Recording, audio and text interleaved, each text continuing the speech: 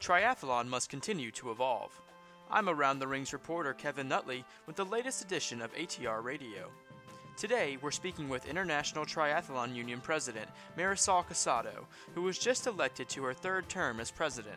The 4 years leading up to the Tokyo 2020 Olympics will also be her last at the helm of the ITU, as the Federation's Congress also approved the implementation of term limits on Monday.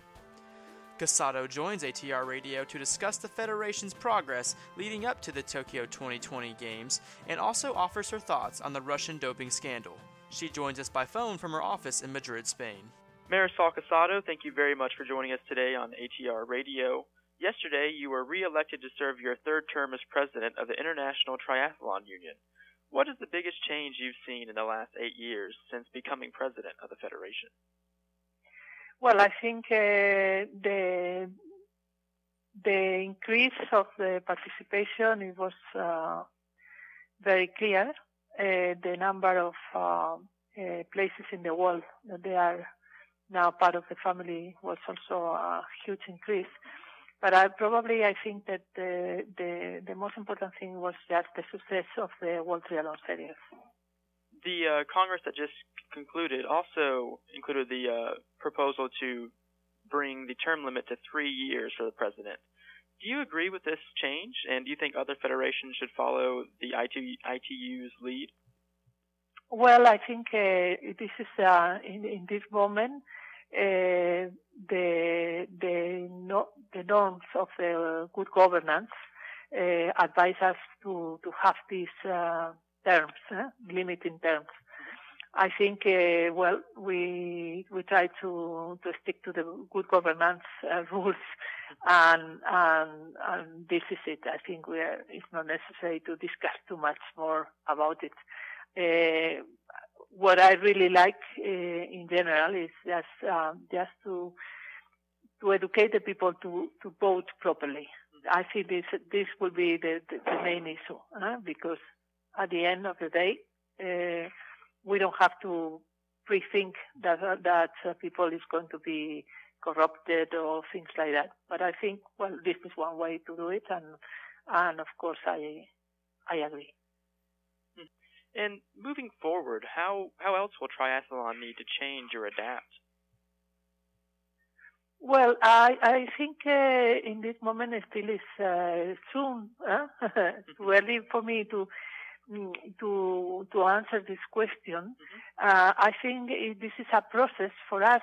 ITU is in our IDM that we have to evolve. I like to use the word evolve more than change, and then we have to be very alert on what is society in general, the athletes, all the stakeholders, the market, the TV are asking us, and that will be the kind of change that we have to do in this moment. I think we are quite solid in the point that we are, and we are. The big change for us would be just to request the mixed team relay, because it's something very interesting for the organization as an individual sport, which is the triathlon. It's very interesting the touch of the team event. And also, as everybody knows, it's very good for promoting women, which is very important in all the sport, and in our sport is also very important. And what's next in terms of preparations for Tokyo 2020 Olympics and Paralympics? Well, the preparations I think are going very smoothly.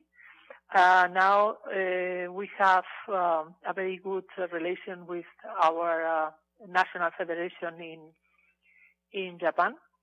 They are taking a very important role in the organization, and therefore for us we feel quite safe in this moment.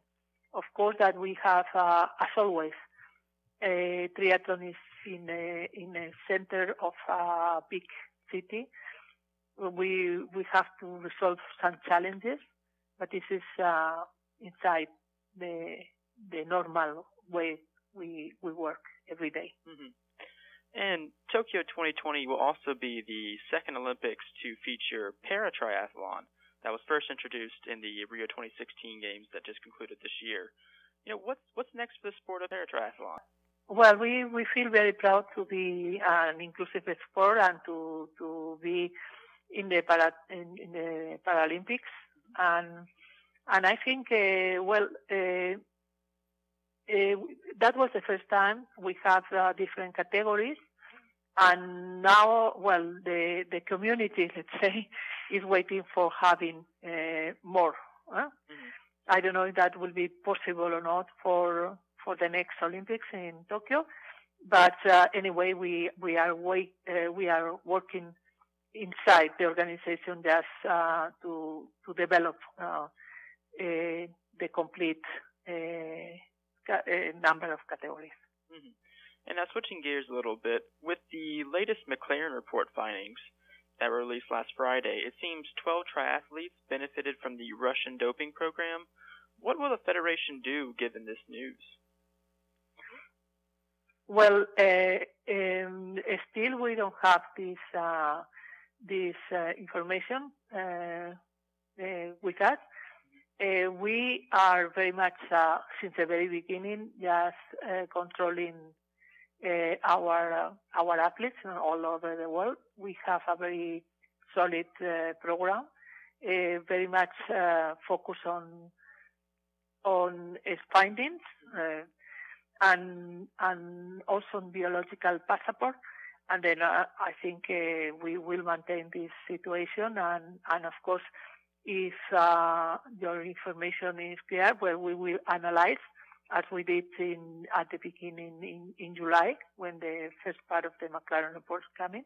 And of course, we have, especially for our Olympic athletes, we have a very clear file, let's say, with all the reports and all the tests that they pass, etc.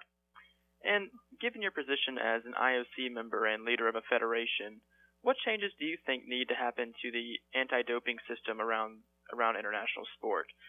What direction needs to be taken? Well, I think this is not easy for me just to answer, but I think very logically every organization has to evolve, as I say, for ITU too. And this is what I think they have to do.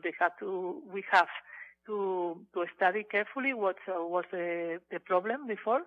I think, as much as I know, after the McLaren report, the second part, looks like the problems are quite defined in some, in Russia and in another international federations. And then we have to act very clear in this to resolve these problems that are very clear in this moment where they are.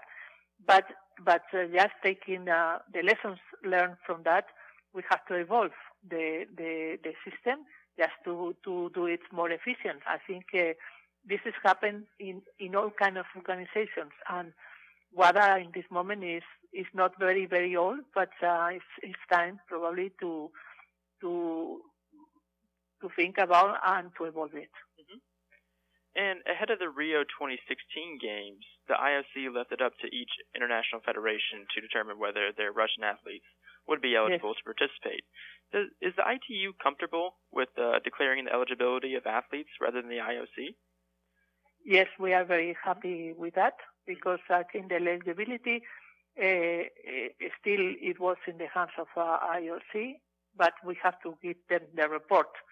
And this it was a very, very important moment for the international federations, because it was a very clear recognition that we had been doing a good work since a long time ago, and we are investing altogether the same amount of money that WADA is investing.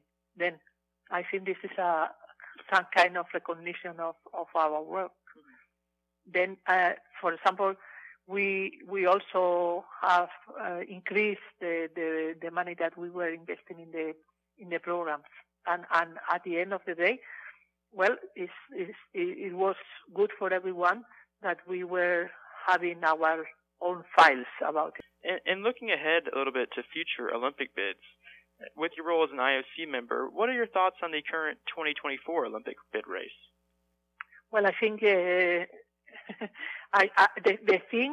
three of them are very solid, in my opinion, and the three of them has a very positive part. I really consider that it's going to be quite difficult to decide which one should organize the Olympic Games. Really, I think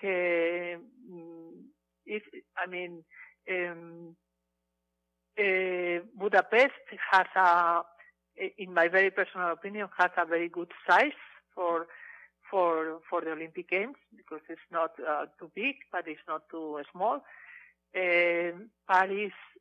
Paris is always Paris, with all the glamour, with a very solid sports system itself, with very good organizations in very big events like tennis or other events, and then